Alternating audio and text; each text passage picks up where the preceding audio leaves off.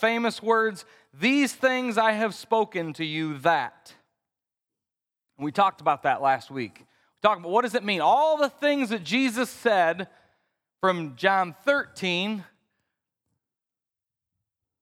instituting communion as we know it today, washing the feet of the disciples, serving them. Everything that Jesus went over in those chapters was told to them for a purpose. That in me, in Jesus, you may have peace. In this world you will have trouble, but take heart, and that's where we get that Strong's number 2293. Cheer up, for I have overcome the world. See, there was a heaviness that was on the disciples at that moment. Leading up to that verse, there was a heaviness. He had just explained to them about a scattering that was coming and these hardships and difficulties. Now, mingled in there was some awesome things. Whatsoever things you say in my name, so it shall be for you. That's a pretty good promise, but that was overshadowed by this scary uncertainty. What does he mean we're going to be scattered? And you see Peter, like, everybody else might scatter, but not me. Obviously, he lived to prove that to be wrong. But there was this heaviness, and Jesus says, cheer up. I didn't really talk about this last week, but has anybody in here ever heard the word somebody said, like, cheer up? Or spoken the words to somebody? Like, you may be encountering a difficult situation, and you feel the need to encourage your spouse, maybe, your siblings, your children, your friends. Cheer up. Like, you're not a victim of this circumstance. This circumstance may be opposed to you. It may be difficult, may be hard. It might be horrible. It may be the worst of the worst, but we still have a choice whether or not we're going to have sorrow or cheer up. And we can have that cheer up mentality because of one thing. Now, in Christianity today, and this is we're deviating a little bit, but in Christianity today, there's these camps where sometimes we believe that all the promises in the Bible are ours, here and now, and some camps of Christianity believe none of the promises of God are for us here and now. They're all for the sweet by and by. And then there's groups, and probably the vast majority of Christianity falls somewhere in between. And so we begin to measure our ability to cheer up by the things that we experience and see. We just sang the song, The Goodness of God. I will sing of the goodness of God, and we're going to get into the goodness of God a little bit later. The entire message is about the goodness of God this morning. And I dare say that that's my goal, that every message that I preach is about the goodness of God. But we sing in that song that I have lived in the goodness of God. And we can sing that here today, man, this morning and in 2022, we can sing, we've lived now, we said we've lived some hardships, but we can declare with the songwriter, with the psalmist, that we have lived the goodness of God. But how many of you know that statement is no less true for a first century Christian about to be eaten by a lion? It's not dependent on circumstances. The goodness of God, but there's a whole bunch of Christianity that's like, well, yeah, when you're living in tons of provision, then you can declare you're living the goodness of God. But when you're living in lack, you're looking for the goodness of God. No. The goodness of God is not dependent on your bank account.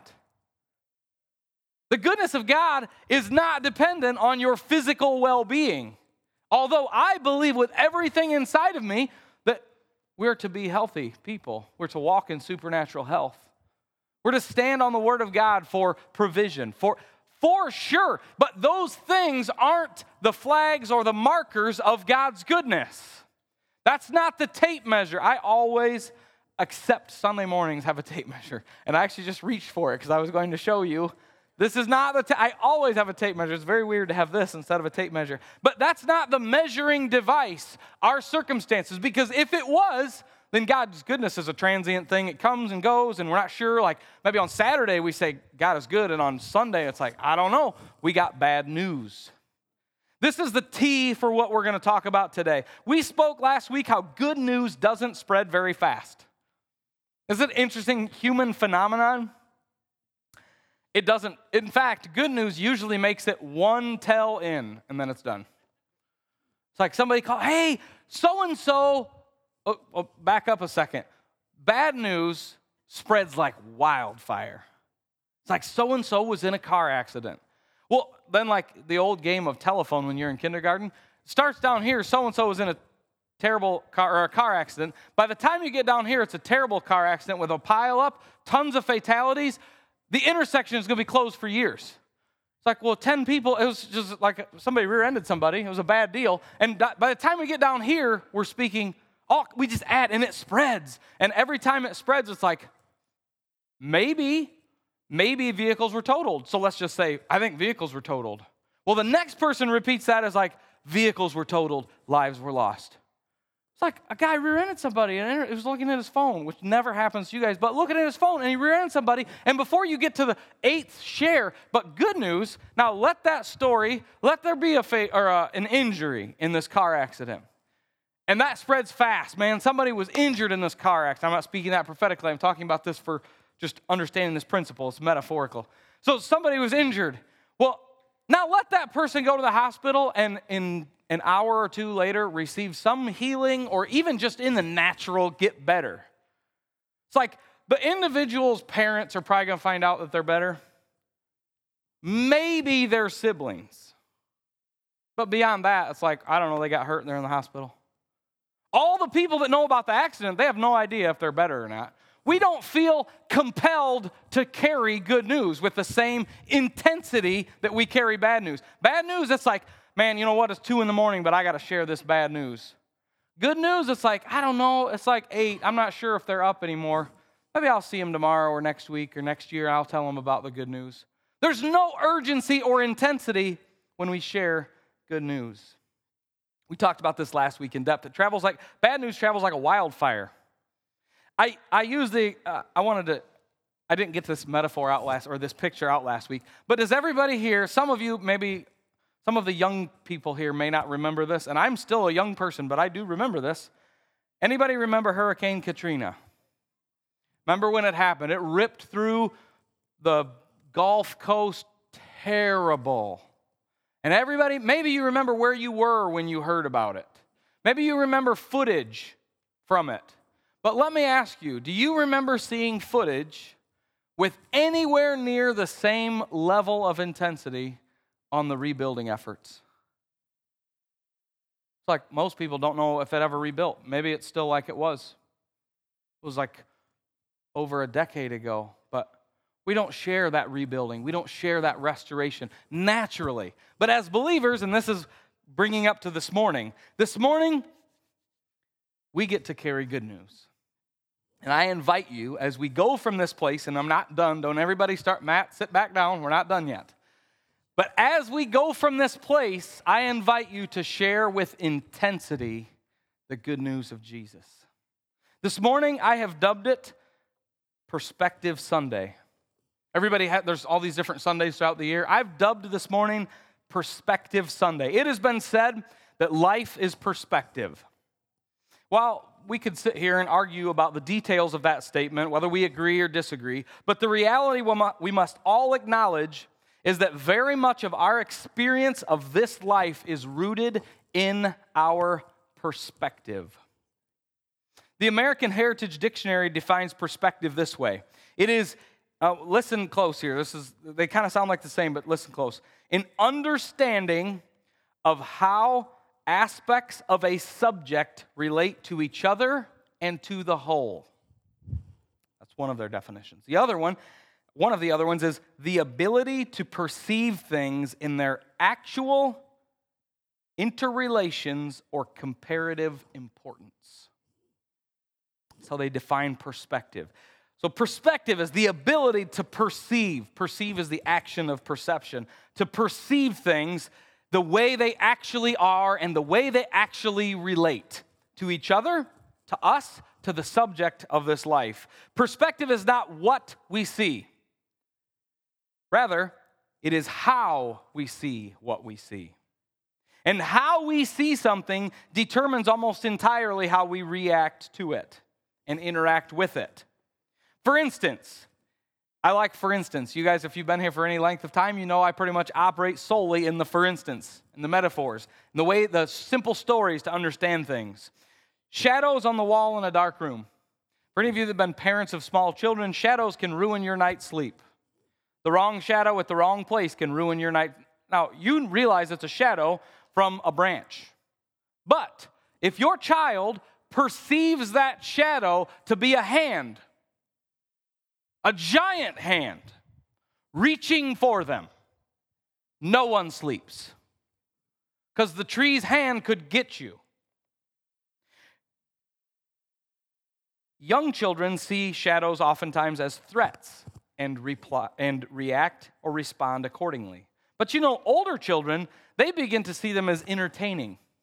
The same shadows, the same principle. We all know that a shadow isn't a thing. Like, you understand that a shadow is simply the absence of light in an area caused by a thing, but usually shadows are way bigger than the real thing. Anybody make like shadow puppets on the ceiling or on the wall? And it's like your hand can become a dog or an alligator, or if you're good, it can become all kinds of exciting things. So older children see the same principles of a shadow, and they see them as entertaining and react accordingly. You guys see how perspective changes? It's really, really simple, but I want to drive this home because as we move into this gospel message, it's really, really important to understand our perspective in this life determines how we experience this life and how we interact with this life and with each other. What is this gospel, and what does it weigh in our lives? What our perspective on the gospel is will determine how we relate to the gospel. And what is our perspective as a result of this gospel? You see, today, even this morning here, we've used the word gospel. I've said it probably a dozen or more times. It was mentioned in the introduction to worship. We worshiped from the perspective of this gospel. But I dare say, and I'm experiencing this interacting with people, not with anyone specifically in this room, but just society that claims Christianity as their heading, Can we articulate, when you say the word gospel or hear the word gospel, what is our ability or our understanding or our perspective and our ability to articulate that? Because we can say, we're going to preach the gospel. And if I gave everybody in this room a little 3x5 note card, could you fill that with what I said? And don't hear pressure, don't anybody get like, oh, I hope he doesn't do that. Not going to do that exercise. I want to encourage and equip. The purpose of the gifts that we've been given as we corporately worship is to equip each other, the saints, to do the work of the ministry. Carrying this message, this good news message to the world, carrying it accurately, explaining it with clarity. Now, there's a freedom here. Remember what Jesus told his disciples? We're just branches. And there's a lot of people in Christianity that get this message of sharing the gospel or doing the work of the ministry, and they start putting a bunch of pressure on themselves. I have to get people born again. I have to get people healed. I have to, our job is only to carry the message. We don't change anybody's hearts. The Holy Spirit goes before us and goes behind us. Our job is simply to plant seeds and to water as we encounter each other. But see, our perspective on this gospel, and this was going to be the second part. This may be a 3-part deal till we're done. Our perspective on the gospel determines how and whether we carry it. Does that make sense to everybody? How we see this good news determines whether and how we carry it. For instance, if your understanding and my understanding is limited to the gospel as good news. So we go, I'm supposed to take the good news to people. I go to work tomorrow, and hey, do you know the gospel? No, what's the gospel? Well, it's good news. Have a great day. Nobody's lives are changed. It's just kind of a weird conversation. It's like, I don't know, that was awkward and a little weird. There wasn't any perspective. I don't even know what is good. What is this good news? And I would ask you, this is my question for this morning. I want to kind of pose in the center of this teaching. As a human today, we all need money. We all need money to pay for life. We need things, okay? I want to pose this question. If we were presented this morning, or not even this morning because it's on Sunday and we're at church, and so there's this whole I don't know, that feels weird because it's a church question. Like Tuesday, After your car needs a new engine or transmission or some other life experience happens, on Tuesday, you're presented with the opportunity for all the money you could ever want. I mean, like big money. We can use even billions with a B if you want. All the position you could ever want in society, everything. You want to run a company? No problem. Big company? Fine. Small company? No problem. Power and relationships. So if you can get money, position, power, and relationships, they're all presented to you on a platter. They're all tangible, real things. Like you can see the money stacked up, and it's like there's more where that came from. Or, same Tuesday, same everything in your life, same needs, maybe some same difficulties and lacks. So this platter over here is all these things. This platter over here, you can be right with God. And that's it. Like there's nothing, it's just right with God. No stacks of stuff, no titles, no like, hey, there's going to be more money where that. It's just, you're just permanently, forever fixed. Never to be wrong with God again. You're right with God. Now, like I said, if we ask that question this morning, it's like, of course we're going to pick right with God. We are in church. But what's the very next question that each person in their heart of hearts asks? Because we all know, and I'm just pretty wound about this morning. We all know that if eternity is real, and if eternity is forever, we don't even understand. We don't even have words for forever other than the word forever and eternity. We don't, like, infinite. Okay, really, we're going to define that? There's words that you can find definitions for it, but we don't even have a framework for it. But if eternity is real, if it's forever, and if God is real, and God is forever, the answer is already made for you. What would you choose? Right with God, of course. Regardless of all the tangibles, if we really believe all of those things to be true, right with God is hands down what we choose.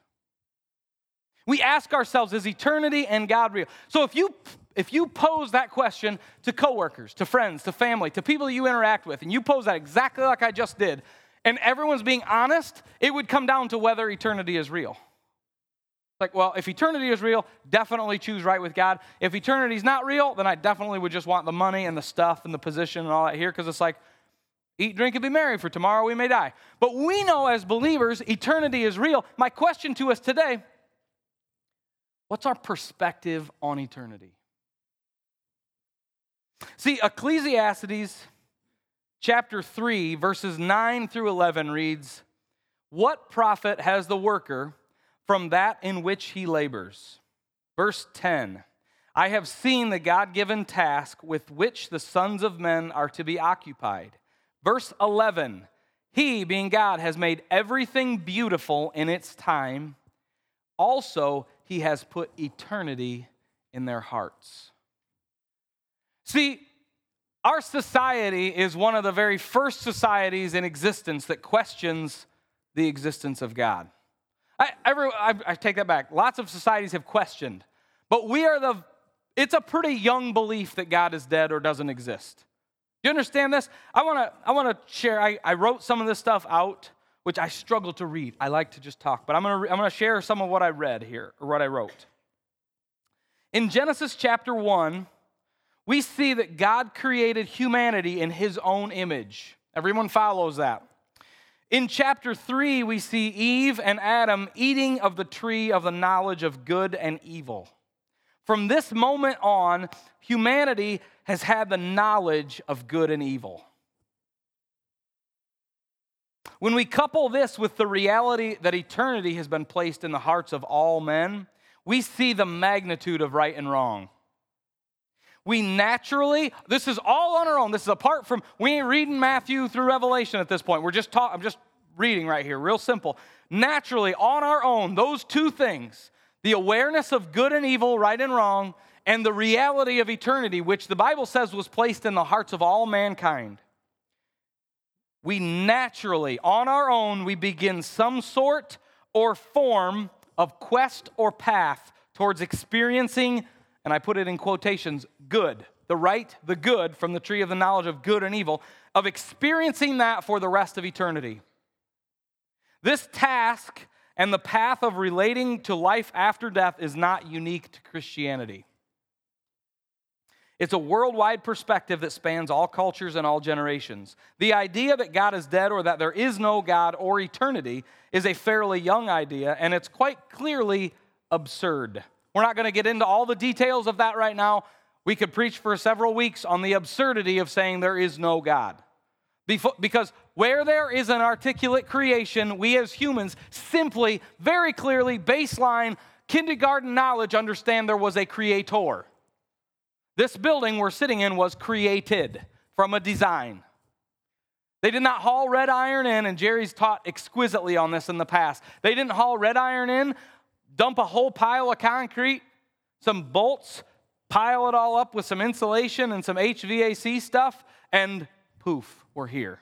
But just wait longer. If you wait longer, the concrete just gets harder, the steel gets rustier, and before you know it, you've just got kind of like was it a dump? Did a bomb go off? What happened? Nothing organically creates and becomes order. Now, I'm not going to preach on that this morning. It's quite clearly absurd. The awareness of eternity and the knowledge of good and evil, right and wrong, very quickly leads us into performance. Everybody tracking this? It's like, okay, if there is good and evil, and we know there is, every human that's ever been born is aware of good and evil. Every human that's ever been born is aware of eternity. Those two things, apart from anything that we're carrying as the body of Christ, leads us to performance. And just as quickly, performance leads us to hopelessness. As on our own, we will fail more than we will succeed. We will do wrong more naturally than we will do right. We must, church, I encourage us as we share this gospel, we must have an honest perspective of ourselves and right and wrong to come to this conclusion. You have to. Because what we tend to do, at least I think most of us, is like our things that are wrong, the things that we particularly fail in, was like, that's like a different category. Obviously it's wrong, but it's less wrong because I'm doing it. If someone else was to do it, it would be very wrong. But since it's me, it's like not disqualifyingly wrong. It's just like, I don't know, I'm like working on that. Does everybody follow that? Everyone's staring at me like that's not me. I understand that's just me. We put our own failures, our own mistakes, they're in like a third category. There's right and wrong, good and evil, and then there's like our stuff. It's like that's a separate deal. But if we really boil it all down and we dump that third box out, and we're like, okay, I'm disqualified. We all come to the point where we're disqualified. We're not going to be right with God on our own. And everyone, if they're being honest, can say that. We need saved. As humans in this life, we need saved, which means we need a Savior. Romans chapter 1, verses 16 and 17 reads, "For I am not ashamed," this is Paul writing to the church at Rome, or churches in that area, "I am not ashamed of the gospel of Christ. For it," and I always add in the context, it and it alone is the power of God to salvation. That it alone part, if you're questioning whether that's there, read Romans 3, 4, 5, and 6, and you'll see that it is there. The only power of God to salvation is the gospel of Christ. For everyone who believes, for the Jew first, and also for the Greek or the Gentile. For in it, the gospel of righteousness, or the gospel of Christ, for in it, the gospel of Christ, the righteousness of God is revealed from faith to faith, as it is written, the just shall live by faith. I want to take a minute right now and just pray. Heavenly Father, I thank you so much that you are here with us, that your Spirit is in our midst, in our hearts and in our midst. We thank you for the clarity of this gospel, for the intricacies and articulate nature of the book of Romans. Lord, I just thank you for sending your Spirit to inspire these words to the Apostle Paul. that he could pen them with clarity for us to understand your goodness in this gospel. Just pray clarity right now over the words that we speak, the words that we hear in Jesus' name. The gospel and God's goodness are not natural things. In fact, as I shared at the beginning, the gospel and God's goodness are no less true for someone about to be eaten by a lion in the Colosseum in Rome just for being a Christian.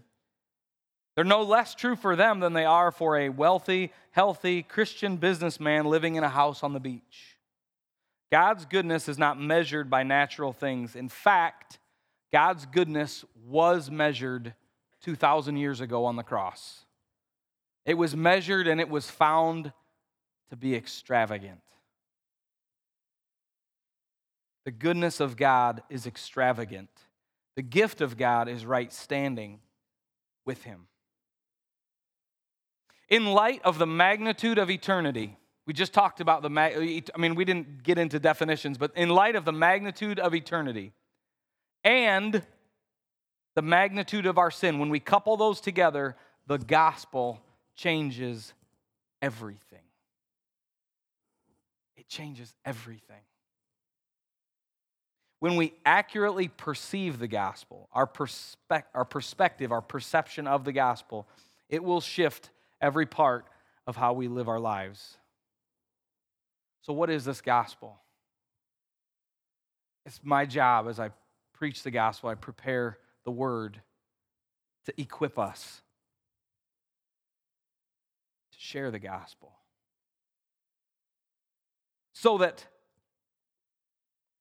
when you're pushed, when you're shoved, when you're squeezed, when life, the attacks of the enemy, the difficulties of this life squeeze us, the gospel is what comes out. So I was hoping that my good friend Kirk was going to be here this morning. We had an experience. This is wintertime. He's back in the back corner. Everyone, Kirk, can you raise your hand and wave at everyone? Sitting by Trey. So years ago, we've run around together for a long, long time. Years ago, we decided it would be a good idea to go snow skiing. And I believe I've shared this with you guys, but it's been a while. And so I just want to, every time it gets cold and snows, I feel like I want to share this story. We went snow skiing, and Kirk, he didn't grow up snow skiing, but he's quite gifted at balance and whatnot. So we were skiing and night skiing, and the place we were skiing had the skills, the jumping and the all kind of what do you call it? Yeah, terrain park. And we went down that some once in a while here and there, and we decided for our last run down, because it was the end of the night, last run down, we're going to go down that run. So there's a group of, 6 to 8 or 10 of us up there. And we were all kind of like lining up. Everybody got off the chairlift at different times, and we were kind of lining up at the top of this, where all these jumps are and stuff, and we were all going to go down together. And so we're all kind of there, and we're waiting for Kirk. And this next chairlift comes, and some guys get off, and we see this guy, and he goes right by us, just hauling. It's like, wow, confident. This guy is confident. And we see him go down, and no, the side-to-side cutting, so that we engage things carefully. None of that. It was just straight down. And then we see him launch. And it looked like a setup for a yard sale. I mean, it was like skis every which way, poles, and a high, very high. And someone, I don't know who it was, mentioned in our group, look at that idiot. And then another someone looked down the row, and he's like, hey, I think that's our idiot. And so we took off down there to get to the bottom, and we found him. I mean, he's lucky he wasn't impaled. It was Kirk. We were lucky he was not impaled on his skis, impaled on his poles. The poles were bent. The skis were every which way, and he was like face first in the snow. And we get there, and it was, we were worried. We had not been in a lot of traumatic experiences, and it was like, I don't know, what do we even do? So we're like, we should determine if he's had a concussion. He's breathing. We figured out he was breathing. We should determine if he had a concussion.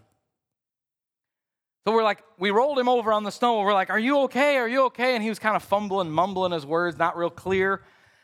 And we're trying to figure out, what's a question? We ask him well, who's the president of the United States? I know who the president is. Okay. What's your birthday? I know when my birthday is. But he wouldn't tell us these things. We're like, what's another question that he would just that would prove to us that he is not like lost it. And somebody yelled out, "What's the firing order of a 6.2 diesel engine?" And he rattled it right off. We're like, oh, he must be fine. Turns out he did have a quite serious concussion. A whole bunch of stuff was wrong with his legs, which he's been healed from since then. What I'm telling you, the reason I told you this story is after a massive impact with the earth. He jumped, launched, totaled a set of ski equipment, wound up with a concussion in the hospital later that night. It was a whole deal. In that moment, when pushed and squeezed, and he wasn't really sure what gravity was, he knew the firing order of an engine. A specific engine with a specific firing order. Now, that's not the gospel. Although if you're overhauling a 6.2, it would be like the gospel truth. You need to know these things. But as a believer, when we find ourselves in that spot, not really sure which is up, not really sure which is down, not really sure how to fix this, not really sure if I know anything, it must be the gospel that comes out. Someone says, "What's your name?" "I don't remember my name." "Who's the president?" "I'm not sure who the president is." What state do we live in?" "I'm not sure." "What's the gospel?" "Oh, I know this one." And out comes the gospel. But do we know it? So we've talked about perspective. We've talked about the importance of getting this into us. Do we know what the gospel is? And do we recite it and rehearse it? I'm not talking about practice for performance. I'm talking about reciting it in our lives. Because every good gift of God, everything that is poured out, the Bible says that all the promises of God in Christ Jesus are yes and amen. Church, the way the blessings of God, the promises of God flow into our lives, the path they all take is through the gospel. If you look back in all of biblical history, you will see a blessing. You will see things flow to people. You will see when the Israelites were taking over Canaan, what did you see? Moses is at the end of his life, he's tossing the keys to Joshua. Then you see Joshua at the end of his life tossing the keys to the next leaders of Israel, and he says, 1,000 flee before one of you. Why is that? Because they enjoyed right standing with God. Every blessing that we see in Scripture flows through the gospel. The gospel is very simple, very simply put. Romans chapter 3, pick it up in verse 21, reads, "But now, the righteousness of God apart from the law is revealed, being witnessed by the law and the prophets." Verse 22, "Even the righteousness of God through faith in Jesus Christ to all and on all who believe, for there is no difference. For all have sinned and fallen short of the glory of God, being freely justified by his grace through the redemption that is in Christ Jesus, whom God set forth as a propitiation by his blood through faith to demonstrate his righteousness, because in his forbearance God had passed over the sins that were previously committed." Verse 26, "To demonstrate at the present time his righteousness, that he might be just and the justifier of the one who has faith in Jesus." The justifier of the one who has faith in Jesus. Paul goes on in Romans chapter 6, verse 23, he goes on and says, "The wages of sin." Sin pays us a wage. The wages of sin is death. Does this sound like good news to anybody? This ain't good news yet. We read a little bit of it in Romans chapter 3, but it ain't good news yet. But Paul goes on in Ephesians chapter 2, and he says, "But God," verse 4, "who is rich in mercy, because of his great love wherewith he loved us, even when we were dead in trespasses and sins, made us alive together with Christ. By grace you have been saved, and raised us up together, made us to sit together in heavenly places in Christ Jesus, that in the ages to come he might show the exceeding riches of his grace in his kindness towards us in Christ Jesus." Verse 8, "For by grace you have been saved through faith, that not of yourselves, it is a gift of God, not of works, lest anyone should boast. For we," church, "we are his workmanship, created in Christ Jesus for good works, which God prepared beforehand that we should walk in them." Verse 11, "Therefore remember that you, once Gentiles in the flesh, who were called uncircumcision by that which is called circumcision, made in the flesh by hands, that at the time you were without Christ, being aliens from the commonwealth of Israel, strangers from the covenant of promise, having no hope and without God in the world." Are we at good news? But now, in Christ Jesus, you who once were far off have been brought nigh by the blood of Christ. But now, in Christ Jesus, you who were once far off have been brought near by the blood of Christ. Everybody say, good news. The good news of the gospel is we have the opportunity to put faith and trust in Jesus for our right standing with God. We have sinned. Everyone knows they've sinned. You know, telling someone they're a sinner headed to hell isn't good news. In fact, most people, it's not even news. It's not even news. If they're honest at a heart level, what we're talking about, getting past all the fluff, getting past all the circumstantial answers, the top stuff, the intellectual answers. Well, intellectually speaking, we know we've blown it. We know we've blown it somewhere, somehow, sometime. But the good news that we get to carry is that Jesus has made us right with God. Back to the question that I asked you in the very beginning of this teaching. We got about 10 minutes left.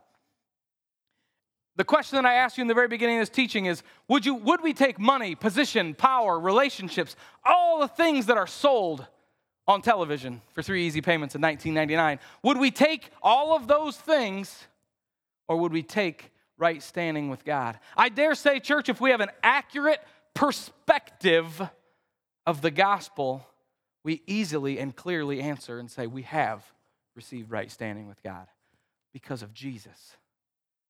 And that is greater than all the world has to offer. Anything and everything the world has to offer pales in comparison to being right with God. I've interacted with several people in the last several months that are battling and struggling and kicking and clawing against depression and anxiety and worry and fear. And there are clinical answers to these things. And I'm not mad at anyone that's involved in clinical answers. But I believe, church, that if we were doing our job carrying the gospel accurately and in perspective, in light of everything, you can say with the first century Christians, they were about to be devoured by lions. I will sing of the goodness of God. The perspective, everything in this life pales. And as Paul said in 1 Corinthians, if Christ be not raised from the dead, then all of our preaching is in vain or empty, and your faith be in vain or empty or void of substance. But we know Christ was raised from the dead. And in light of Christ being raised from the dead, in light of him carrying the sins of all mankind, in light of what we just read, he became the propitiation. He became the sacrifice. He was the only one that could. We can't even pay for our sins. You say, well, I don't know if I want to believe in Jesus for salvation. You can't pay for them. Even our lives don't pay for our sins. Jesus was the only one who could pay for them. As Jesus was fixing to leave his disciples the night before he was crucified, he left them with his Spirit. And he left them with the greatest news that anyone has ever had to share. This is why we see in the book of Acts, the disciples were so sold out to the message of the gospel, to the point that they were willing to be beaten, imprisoned, tortured, and killed every which and creative way. They understood that the news that they carried was more important than anything, including their lives. There was nothing more important than the gospel of Jesus Christ, because humanity from time past to us today are trying to find a way to be right with God. Today, in our generation, the perspective is just turn the volume up so we don't have to think about eternity. Get a couple more devices going. You won't have to think about eternity. And yet, as the last couple years has shown us, eternity keeps surfacing. It keeps coming up. Hey, did you hear so-and-so passed away? Hey, did you hear so-and-so passed away? Eternity keeps coming up. People keep crossing the river into eternity. Eternity keeps surfacing. So what do? Our answer in society, not as the church, the society's answer is another device, turn it up louder, another device, turn it up louder, another device, turn it up louder. And as the church, we're largely not, I'm not talking to you guys specifically, I'm saying the church largely, we just kind of sit idly by. It's like, well, I know where I'm going. What? We're carrying the greatest message. I look across this just everyone that's here. Like, there's so many different professions, different vocations, different life goals, different families represented. This church is stacked for talent. Not just musical talent. Across the board, this church is stacked with people that have all kinds of gifts and abilities. And I am for all of those gifts and abilities. But all of them were given to us for the purpose, I dare say, of spreading the gospel. If you're an engineer to the glory of God and let everyone know. See, there's this belief system today that it's like, and we've talked a lot about this. I don't mean to get off on this. We've talked a lot here at The Rock about it, that like, well, and I'm for living the gospel out by all means. But there comes a point where we got to go beyond like, well, hopefully someone saw that I did the right thing and they come to a saving knowledge of Jesus because I did the right thing. Doing the right thing's great. Absolutely, I'm for us doing the right thing. But there comes a point when you do the right thing and someone's like, wow, I noticed you did the right thing. Or maybe they don't even say that, where we have to speak the gospel. In the early church, the disciples had the opportunity. They wouldn't have got beaten and they wouldn't have got thrown in jail just for holding their beliefs. You understand this? They could believe whatever they wanted. How many of you know today you can believe whatever you want and no one's going to throw stones at you, no one's going to throw rocks at you, no one's going to run you off the road? Just keep quiet about it. Just believe whatever you want and keep quiet about it. And the disciples, we're not going to get into this. They get beat in Acts with rods, sticks. Beat hard by big, strong soldiers, not like a couple of kids in the schoolyard, like properly beaten to a pulp. Thrown in prison, and they come out the next morning and they're like, listen, buddy, we didn't kill you. We beat you. Knock it off. Stop preaching this gospel. You're undermining all of the stuff we've got going. Stop. And while their backs are still raw, possibly bones broken, they're like, listen, I understand you're upset about this. There is nothing we can do but preach what we have seen, and we have seen the Messiah. We can't stop. And so what do they do? Then they go to the church and they're like, listen, our backs are pretty sore, but what we really need you to pray for? Boldness. What? Why not just believe? Maybe someone will just see you living like Jesus and ask you about it. No, we gotta go preach. We gotta go share it. We're gonna speak it. They said they're going to kill you. I know, but we have to share this. The magnitude. This is Perspective Sunday. It's the first annual Perspective Sunday. And as we take an accurate look, I invite you to step back from your life. I invite you to step a row or two or three back from your life and look at your life in the accurate perspective of receiving the gospel of Jesus Christ. You have been given, I have been given right standing with God. The magnitude of that just blows me away. We have the right, because of Jesus, to stand before God. And it's not tentative, church. It's not like, hopefully you die and you're still born again. It's done. It is sealed and finished. And if you put your faith and trust in Jesus to stand in your defense, you are right with God. Last week, my encouragement was cheer up. Welcome to the future. Cheer up. My encouragement this week is just the same. Cheer up. When we go from this place, church, we carry ourselves differently. I'm not elevating anyone in this room. I'm elevating the person of Jesus and an accurate perspective of the gospel. When we encounter the broken world, The broken world will try to overwhelm you. Depression, people that are experiencing depression, that symptom will try to overwhelm you. Hardship, broken homes, difficult situations, it will try to overwhelm us.